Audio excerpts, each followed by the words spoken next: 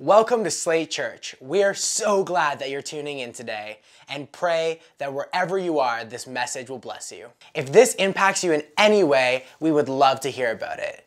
Send an email to mystory@slatechurch.com.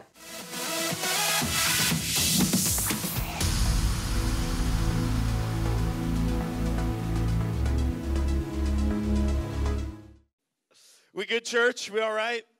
Hey, what a great day it is to be in church. I don't know about you, but I think it's so incredible to come in here on a Sunday morning in this atmosphere of faith and really just lift up the name of Jesus together and worship him. It's an amazing thing that we get to do this week in and week out. One that I hope as a church we never take for granted. That we would never take for granted that we get to come in here like this.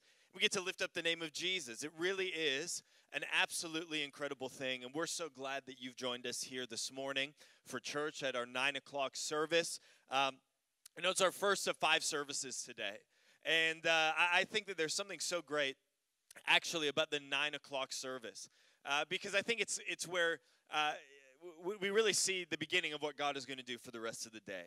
And I love that our church is growing, it's thriving, it's incredible that we get to have 5 services. It really is an unbelievable thing.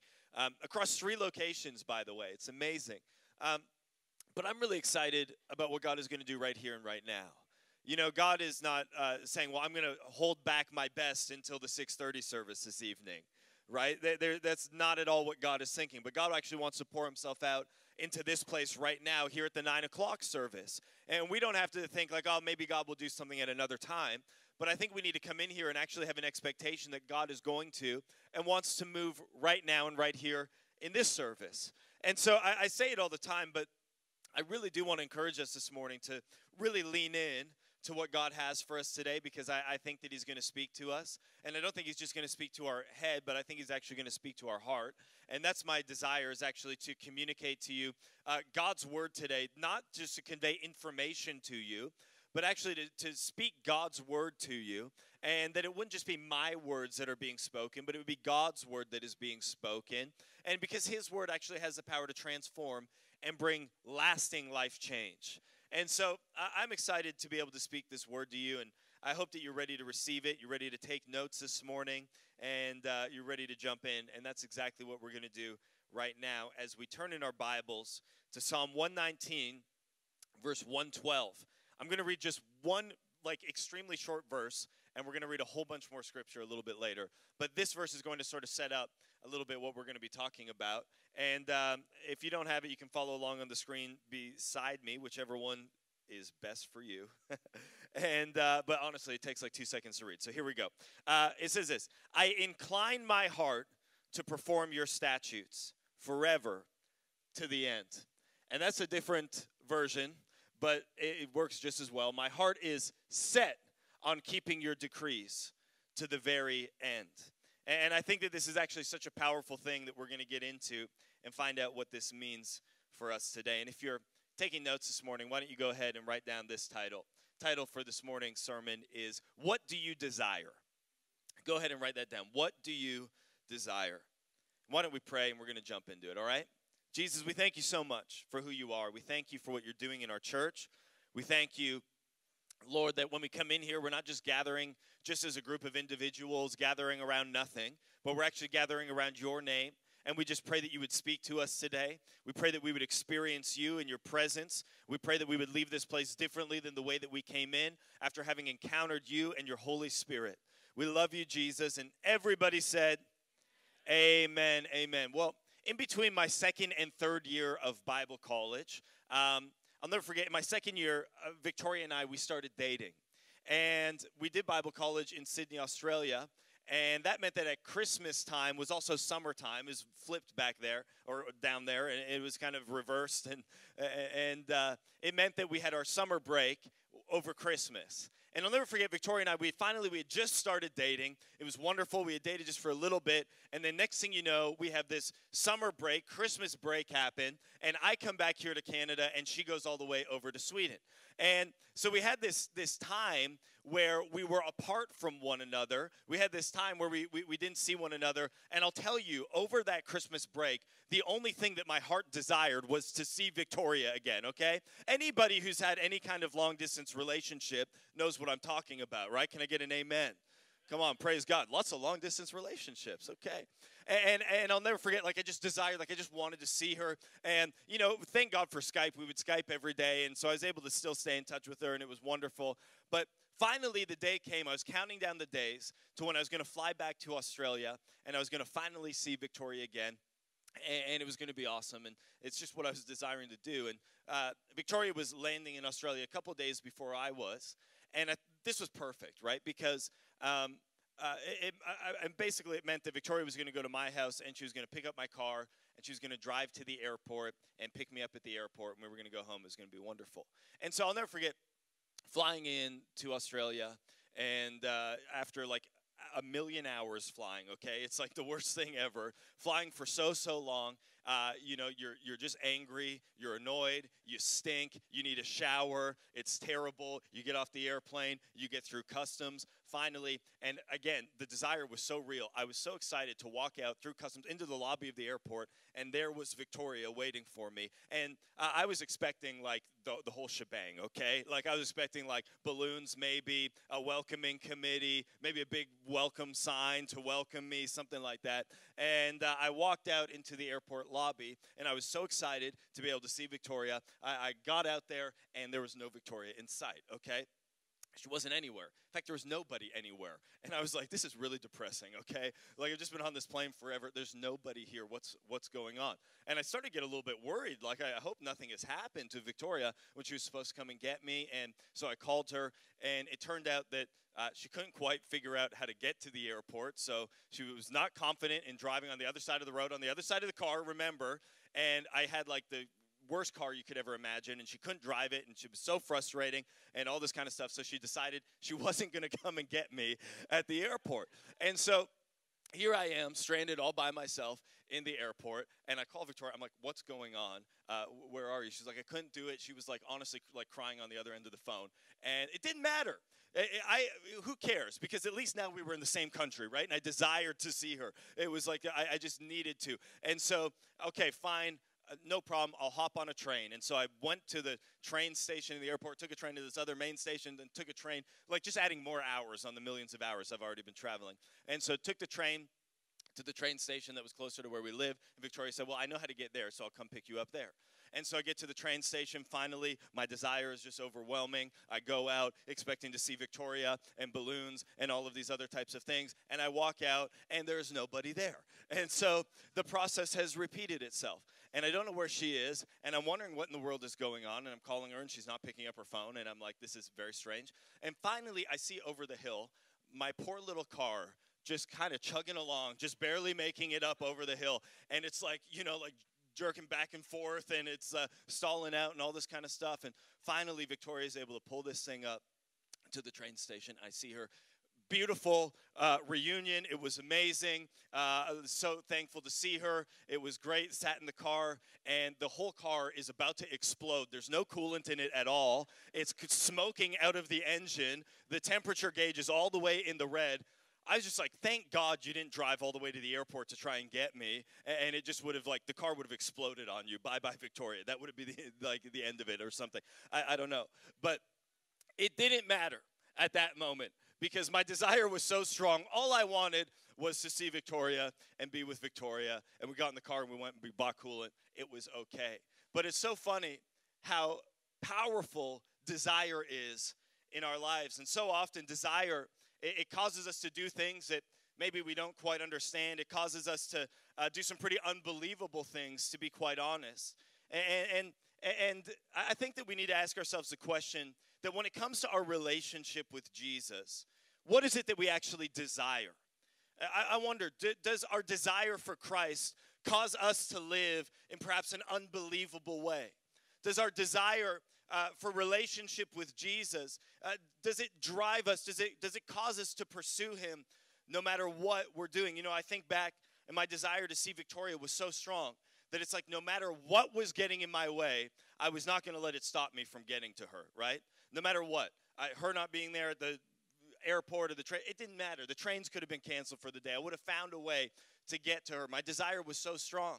But I think back on this, and it sort of convicts me a little bit, because I have to ask myself, is my desire that strong to be in the presence of Christ? Is my desire that strong that, you know, everything could be going wrong in my life, everything could block my way from getting to church? Would I still have the desire, even if I had to walk 100 miles to get to church, would I still be willing to do it?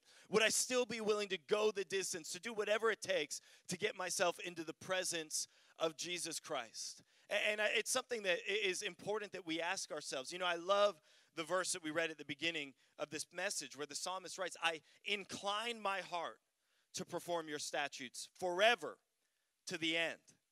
I love that last part, forever to the end. I don't know about you, but I want to be the kind of person who lives a life that desires to have a faith that lasts to the end.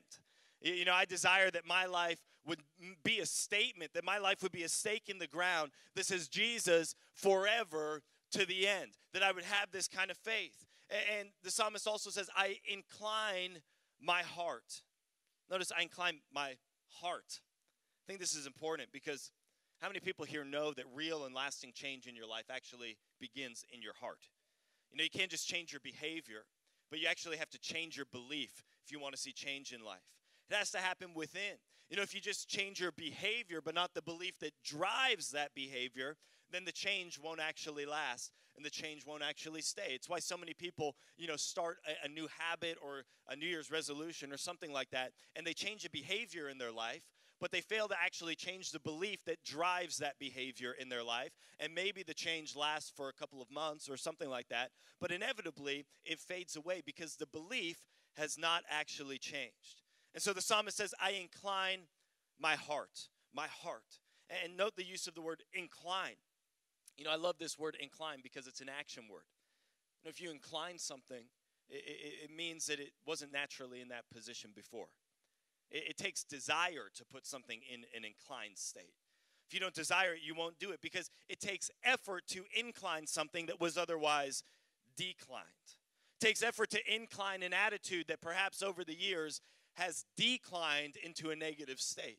It takes effort to incline your level of faith towards God that has otherwise been in a declined state for so long. And you know, the biggest problem in our lives is not even that we necessarily live our lives in a declined state, but sometimes we live our lives in a reclined state, where actually we just sort of wake up and whatever happens to us is what happens to us, and this is my attitude, and I'm just reclined, and I'm not moving, I'm relaxed, I'm comfortable here, and I don't feel like doing anything else. I don't feel like getting out of this position. But the psalmist said, I'm taking action. I incline my heart. I'm setting my heart in the direction of heaven. I wonder, is your heart set in a divine direction this morning? To what is your heart inclined? Or are you here and perhaps your heart is declined? Or maybe you're here and you're living a life that's reclined. I don't know what it is, but I want to encourage you that today is the day where you can actually incline. You can point your heart heavenward. You can point your heart towards who God is and what he has for you, but you need to take action. And the actions begin when it comes to your desire. What is it that your heart desires in this life? Does your heart desire fame? Does your heart just desire money or a job or a promotion? Does your heart desire status? Does it desire a relationship, a family, a fresh start, a new car, a house? Does your heart desire forgiveness or restoration? What is your heart inclined towards this morning? What is that? Is your heart inclined towards just, you know, the good old days and what was? Or is your heart inclined towards, does your heart desire what Philippians 3:14 says? Does it desire the upward call of God on your life? Because God has more for you. And we really need to pursue this upward call of God on our lives. Not the upward call that we try and set for ourselves, because that is going to leave us wanting. But we need to pursue the upward call of God on our lives. We need to incline our hearts, set our hearts, point our hearts heavenward towards what God has for us. We need to desire him above all else in our lives. Is our heart inclined towards heaven? The NLT translation of the same verse that we've read says, I'm determined to keep your decrees to the very end. It's my prayer here this morning that we would be determined as Slate Church to live the words of Colossians 3:2 that says, set your mind on things above, not on earthly things. We need to set our mind on things that are above, and that we would desire, as 1 Chronicles 22:19 says, that we would set our heart to seek the Lord. These are the lives that we need to live. We need to incline our hearts. We need to set our hearts to seek the Lord our God on all occasions and all things. But the question is, how do we actually do that today? How do we set our hearts? What do we have to actually prioritize? What do we have to desire in our lives if we want to live a life where our heart is actually inclined heavenward, where we want to actually live in such a way that we glorify God with who we are? And I think that there are some things that we need to prioritize in our lives, some desires that we must prioritize if we would want to live our lives in such a way that our hearts are inclined heavenward. And the first desire that we must prioritize is this: we need to desire intimacy over knowledge. All right, we need to desire intimacy over knowledge. Intimacy is a really important thing in our lives, and we all desire intimacy in one form or another. Many people desire intimacy when it comes to friendships, when it comes to relationships, when it comes to family relationships, all that kind of stuff. I'll never forget when I first moved to Sweden.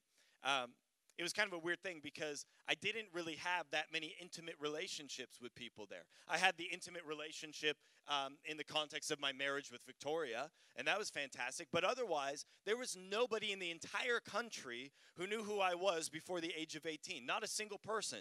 Nobody had any kind of history on me. And of course, we all know that you can't make new old friends, right? And so it was kind of a strange thing to get there and to realize, like, I don't have that many intimate relationships with people. And if I want to get these intimate relationships with people, it's probably going to take a little bit of work and a little bit of intention on my end.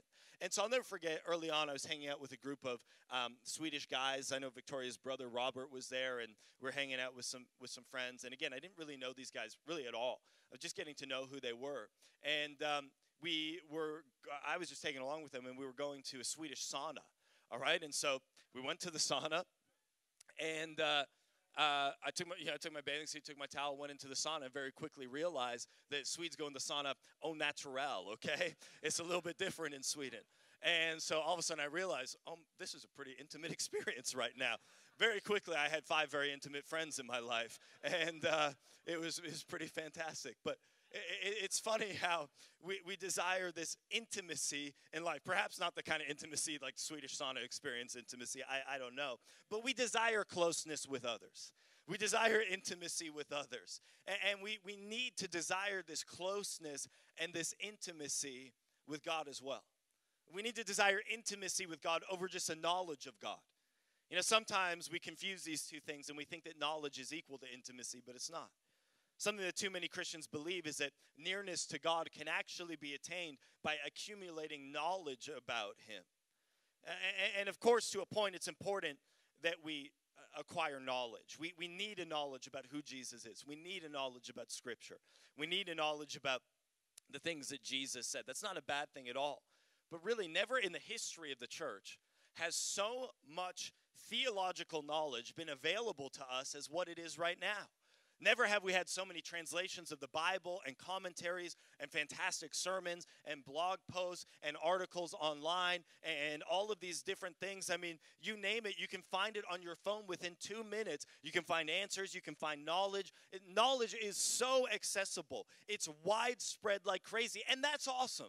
We should celebrate that fact. I love that I can pick up my phone and I can, just within a minute, just dive into a commentary on any book in the Bible. I think it's incredible that we're able to find these things and engage with these differing perspectives and all these different kinds of things. It's amazing that we get to do this. But even though we are overwhelmed, really, with an ability to access knowledge about God and Scripture, that in itself does not automatically equal more people who are trusting God and who are actually in relationship with Him. See, if all that we needed was knowledge of God to grow in our intimacy with Him, then we would all be having the most incredible intimate relationships with God, and people all over the world would, more people than ever before, because it's so easy to just access knowledge about Him.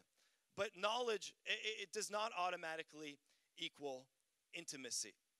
It just doesn't. But Instead, we need to desire to know God in a more intimate way in our lives. And that's because, again, knowledge and intimacy, they're two different things. And that's why Jesus said to the religious leaders of his day who were filled with knowledge about Scripture and the Bible, and more than anyone else, he told them, you search the Scriptures because you think that in them you have eternal life. And it is they that bear witness about me, yet you refuse to come to me that you may have life.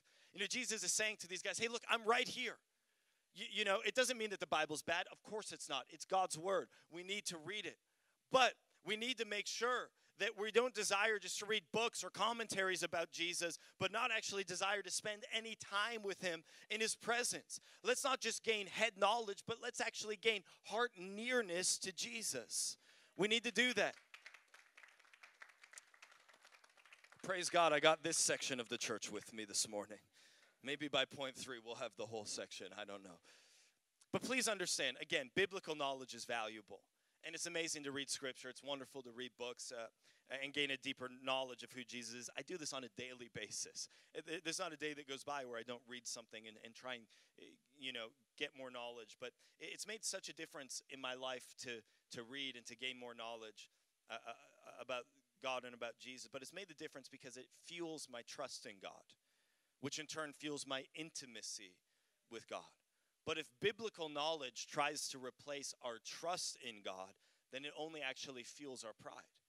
That's why we have so many people, so many Christians, and if you were to get into a theological argument, they could just dismantle you in 2 seconds, right?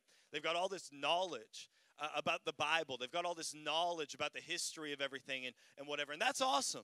But it has to be connected to a trust in and an intimacy with Christ.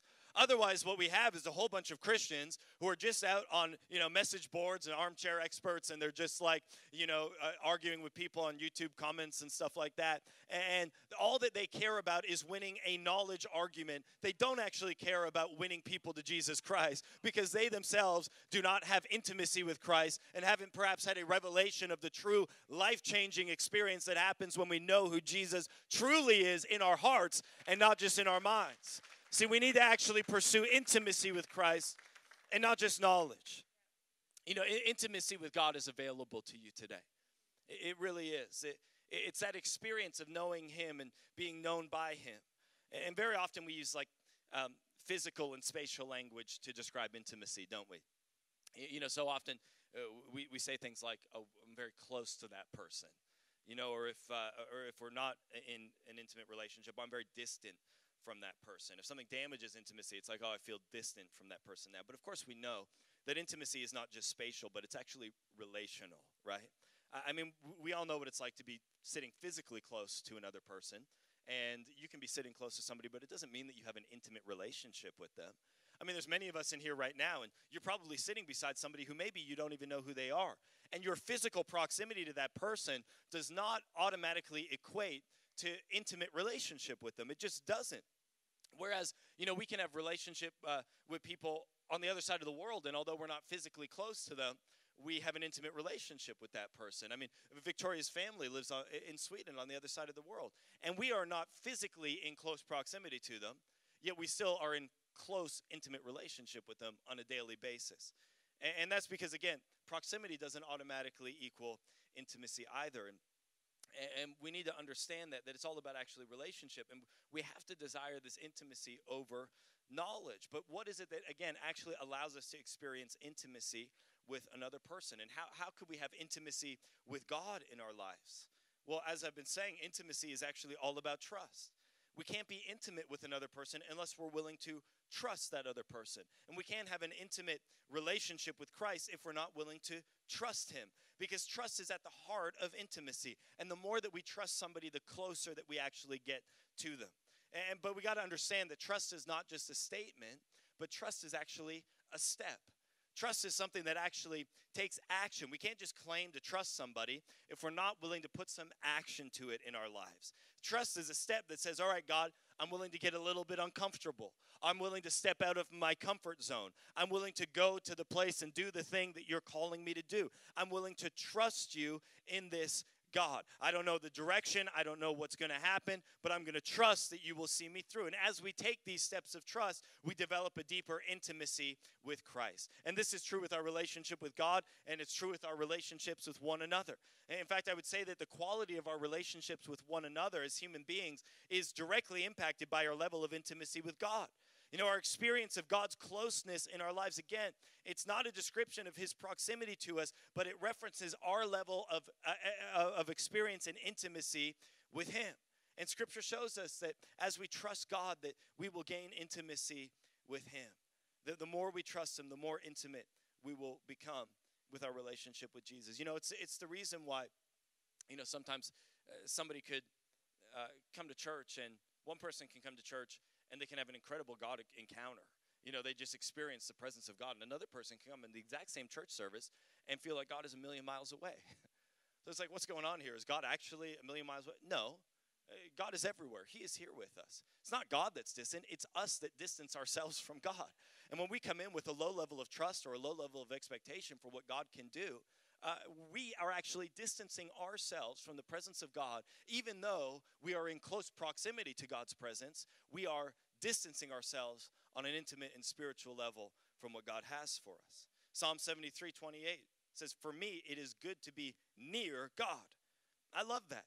We need to have that in our lives every single day. We need to live our lives understanding it's good for us to be near God, and not just physically, but actually spiritually near to God. And we need to listen to the words of James as he writes in 4 verse 8, "Draw near to God, and he will draw near to you." We need to desire to draw near to God, and he will draw near to us. We need to seek his face. We need to develop a personal and intimate relationship with him. We need to incline our heart towards him, and we need to desire him more than anything else in our lives. And we need to watch then as we grow and as he takes us forward into the plans that he has for us. All right, second motivation that we need to prioritize in our lives. The second desire that we need is we need to desire relationship over environment. Relationship over environment. Again, this builds off of the last point. We need to desire relationship over environment. And don't get me wrong, I love environment, right? Environment's an important thing to me. I love a good environment. It's awesome to go to a great place. And I told you just a couple weeks ago, environment's important to me. I went out for dinner with Victoria, went to a nice restaurant, and I wanted to leave the restaurant because I didn't like the color that the wall was painted in the restaurant, okay? I know the issue is with me. It is not with the restaurant, okay? Pray for me, please, church. And because the environment actually makes a really big difference to me. I love interior design. I read blogs about it. I read magazines. I go on Pinterest and look at this kind of stuff all day. You can ask me who my favorite furniture designer is, and I have a name that I could tell you, okay? Like, I love environment. I love creating a great environment. I love creating a great environment at home and designing a space and creating a space. And the environment is awesome, but if we don't have any relationships to enjoy that environment with, then who cares? What are we doing it for? What are we building it for? Who cares? We need to desire relationship over environment. Environment means nothing compared to relationship. If all we desire is environment, but we don't desire relationship with God, then we're missing out on so much. So often we can have like an "if you build it, they will come" field of dreams kind of mentality when it comes to environment that says if we pursue and build the perfect place, then God will just automatically be there, no problem. Some Christians desire an environment that is highly liturgical. Some others would desire an environment of contemporary worship services. Others chase down revival, again, thinking that proximity to God's power will result in proximity to God. And listen, if we truly trust in God and if we believe in him and we have intimacy with him, then environments can encourage our relationship with him. But no environment inherently has the power to bring us near to God if we don't desire to draw near to him in our hearts. We need to desire relationship with him. It would be like Victoria and I going on a date to a nice restaurant, not the one that we almost walked out of, but going to a nice restaurant, nice fancy dinner. Candles are lit. Waiter's wearing a tuxedo. There's like a jazz trio playing in the corner. Lights down low. Beautiful place. It's just an incredible, incredible romantic environment. And listen, if Victoria and I, because we do have a great relationship, the environment can actually foster and grow that relationship. It's wonderful. We can have an awesome time. But if a couple were to go into this type of an environment, the nicest, fanciest, most beautiful, romantic restaurant that exists, and sit down, but if there's a level of distrust, and if there's a level of distance, and if there's a level of I don't want this, and I don't want to have intimacy or relationship with you, then the environment itself is not actually enough to bring people together into relationship. It's not going to do it on its own. So instead of desiring an environment, we need to desire a relationship with Jesus. We need to draw near to him wherever, whenever, by the way. Wherever it is that you find yourself, you can call out to him and have an experience with him like nowhere else. Maybe it's just in your bedroom. Maybe it's just at your job. Maybe it's just in your school. I don't know where it is, but I want to encourage you to be the kind of person that desires relationship with Jesus wherever you are. Don't just say, I'm going to be a Christian when I come into the environment of church or when I go into the environment of my Connect group. That's not enough. It's not about environment, it's about relationship. When we have relationship with Jesus, we are always in relationship with him. Wherever we are, we can have an encounter and an experience with Jesus Christ because we actually have relationship with him. If all we desire is the next greatest environment, then, hey, we just find ourselves popping around to whatever the coolest thing is that pops up, right? It's like, oh, that thing has a cool LED screen. Oh, that thing has a cool whatever. That thing has a cool this. That thing is a cool that. And listen, yeah, maybe we can do that with cafes and stuff like that, whatever. The newest, coolest cafe comes up, boom, everybody moves there. Another one opens up, boom, everybody moves there, whatever. Because we pursue the environment of that place. But when it comes to our relationship with Jesus, let's not pursue environments, but let's actually pursue relationship and desire relationship with Jesus. That's why, by the way, as a church, we can gather here at the Inn of Waterloo. And it's not about the environment, but it's actually about relationship with Jesus in this place. What an incredible thing that is. It's why we can gather at Maxwell's. It's why we can gather at Lions Hall. We don't have to gather in any certain type of building or anything like that. But it's actually, as we gather here and gather around the name of Jesus, and we're in relationship with him, that's where his presence is. And that's where he's going to move in powerful ways. It's an incredible thing. And God desires relationship with you. Christ has already done all the hard work. He's done it all. He did it on the cross, and he made that relationship possible. All that it requires of you is that you would believe in him. And as Proverbs 3 verse 5 says, that we would trust in him with all our hearts.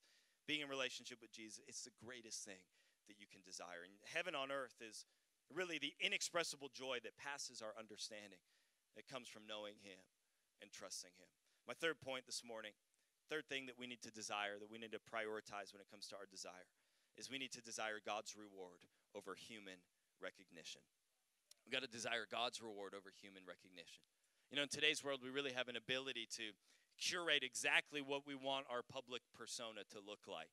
And we do this all the time on social media, where we get to choose what it is that we want to post. And so oftentimes we post the highlights of what's going on in our lives, and we just hope that, people will be impressed by what we do. And ultimately, we hope that they will click that little heart button, the like button, and we will have that little dopamine release in our brain, and will keep us coming back, and it feels wonderful, and it's amazing. But we got to ask ourselves, what's our desire? What do we desire? Here's something I'm guilty of. Again, if Victoria and I do something nice, if we go out somewhere nice, again, I'm just going to continue on the restaurant theme. If we go to a nice restaurant somewhere, I always am like, I want to post about this, right? I want people to know that we're going out somewhere nice. I want people to see just how awesome this place is. I want people to know. And so, I'll do that in the restaurant. Boom, click, take a picture of Victoria. Go ahead and post it, dinner with my favorite person in the world, hashtag married up, hashtag steak, hashtag Lucky Luke, something like that. I don't know. And I'll do that. And it's like, hey, what's my desire for doing that, right? Like, why am I posting this? What's my motivation? And all too often, the desire and the motivation, if I can be honest, is to be noticed in the eyes of other people, is to get the recognition of others, and that they would see what we're doing and think, wow, that looks really awesome. And I noticed this at work in my life, because the other day I went to McDonald's, and strangely, I had no desire to post about my trip to McDonald's at all. I'm like, what's going on here, right? Like, it's funny how McDonald's has changed as you become an adult, right? Like, as a kid, you say, like, I can't believe we're eating at McDonald's, right? And as an adult, you say the same thing. I can't believe that we're eating at McDonald's. And it's funny how the shift takes place in our lives. When I was a kid, if my parents told me we were going to McDonald's, it was like going to Disney World, okay? It was like the best thing. I was going to get a Happy Meal. I was going to get a toy. I was excited. It was the best thing ever if we could go to McDonald's. It was wonderful. Now, if we have to go to McDonald's, Victoria and I are in the car. We're like, oh, shoot, we don't have any food at home. Let's just stop in. Do we have to stop in? This is terrible. I don't even want to stop in. I don't want to go to McDonald's. I don't know what's going on. And sometimes, you go to McDonald's, and I don't know about you, but it's like you hope nobody sees you there, right? It's like become like a shameful thing. It's like, just get in. I love to have like the screens. I don't even have to talk to somebody in McDonald's anymore. Just like order on the screen and get in, get out. It's the opposite when you go somewhere nice. You get dressed up, you look good. You're like, I really hope we run into somebody tonight and they see us out looking so good. It's wonderful. But it's funny how there are these different things. So often what we do with the hope of being recognized by other people. And listen, it's fun to get dressed up and go somewhere and post about it. There's nothing actually all that wrong about that. Go ahead.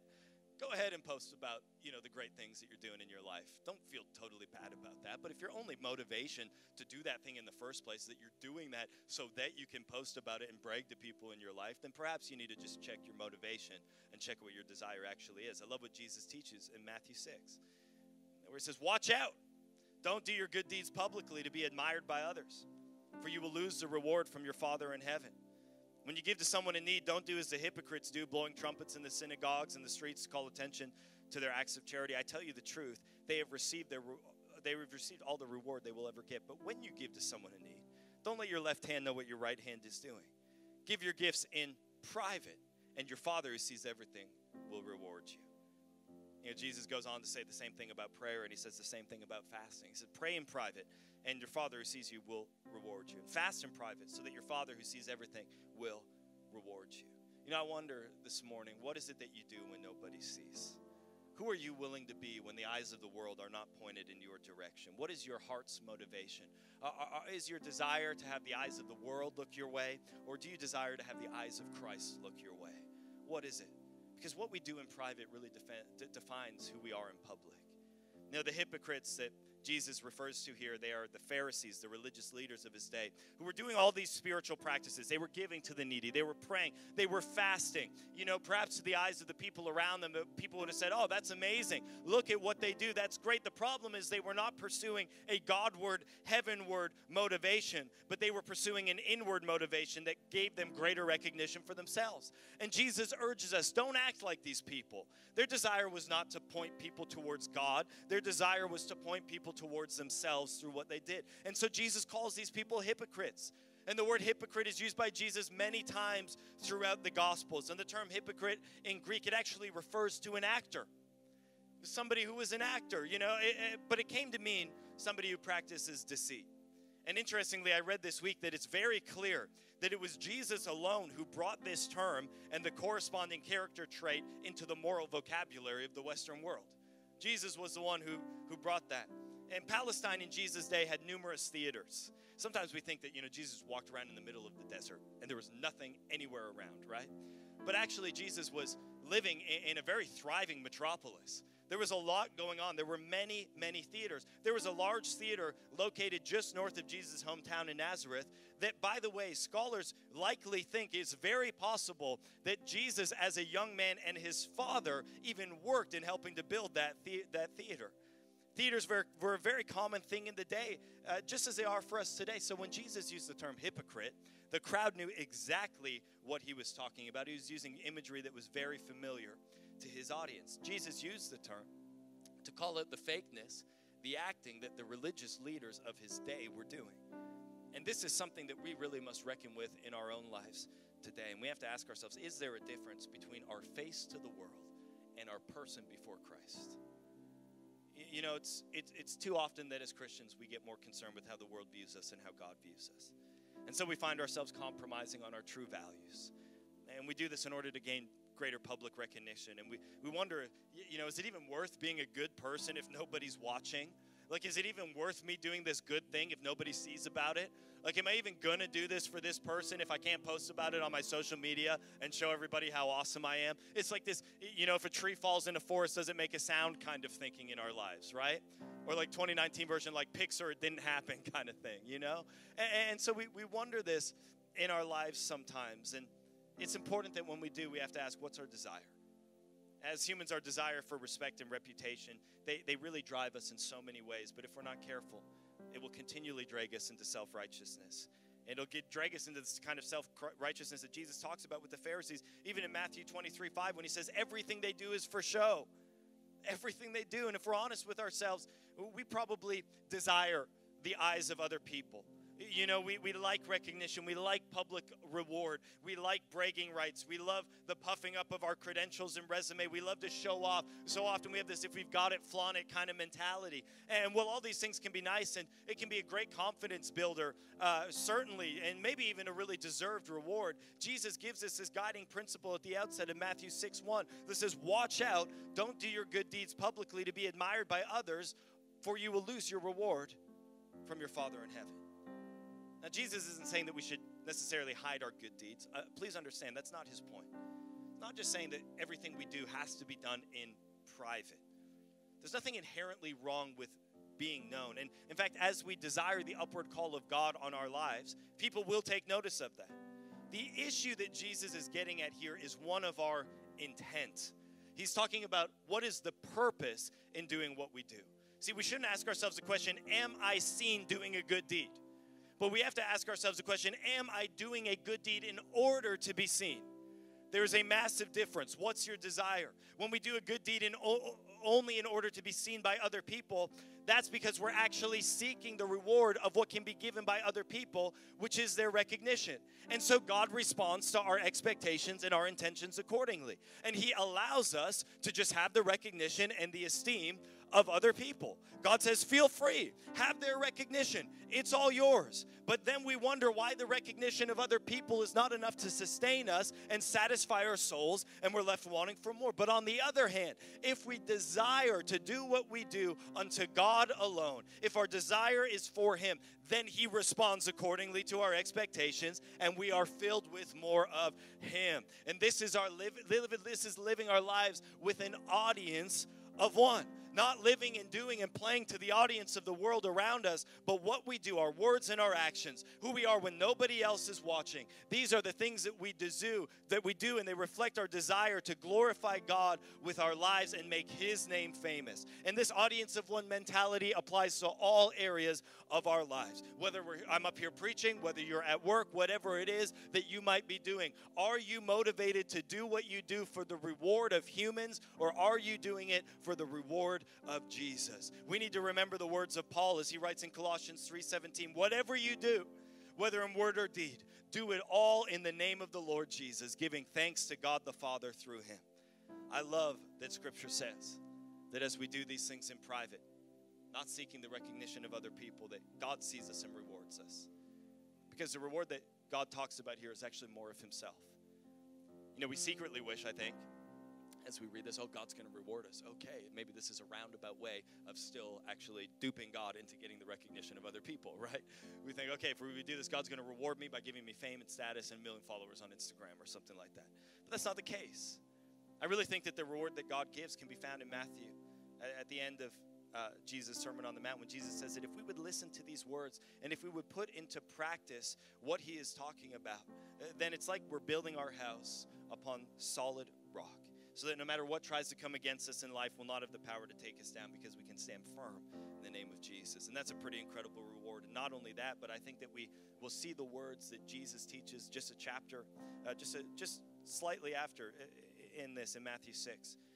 That when he teaches us to pray in our lives, I think that we'll see that come to pass. That as we pray, thy kingdom come, thy will be done. I really believe that as we incline our hearts towards heaven, as we desire intimacy and relationship with Christ, as we desire his recognition more than the recognition of other people, that we will see his kingdom come in our lives, his peace, his goodness, and his joy, that we would experience life and joy to the full right here today. We would experience that right here and right now, and that his will be done in our lives. This is how I long to live my life. I don't know about you, but I want to live my life according to the will of God, walking in his favor, in his provision, living according to his calling, making an impact on the lives of those around me, not so that they would recognize me in any way, but so that God would be glorified through what it is that I do, that they would be able to see Christ in me, the hope of glory, and that they too would incline their hearts heavenward to the upward call of God in their lives, that God would be glorified. So this week, I want to encourage you, incline your heart towards heaven. Take a step back. Ask yourself what your desire is in life. Ask what your motivation is.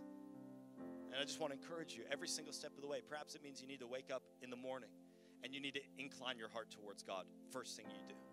Maybe you need to read the Bible, read His Word. Maybe you need to just take some time praying. I've been doing this thing lately where I wake up and the first thing I do is I just say, God, use me today. And it's been incredible to see over the last little while how God has put opportunities in my life where He's actually wanted to use me. It's amazing. And I really think it comes from such a simple inclining of my heart towards God on a daily basis. I want to encourage us to do that, church. I really believe that as we do, we're going to see His name glorified in our lives. And we're going to see other people incline their hearts towards Him as well. Hey, why don't we stand up to our feet? Thank you for watching. Again, if you were impacted by this message in any way, send an email to mystory@slatechurch.com. You can also visit slatechurch.com and fill out one of our online Connect cards. We would love to see you in person at one of our Sunday services. As well, you can stay connected with us by following us at Slate Church on Facebook, Twitter, and Instagram.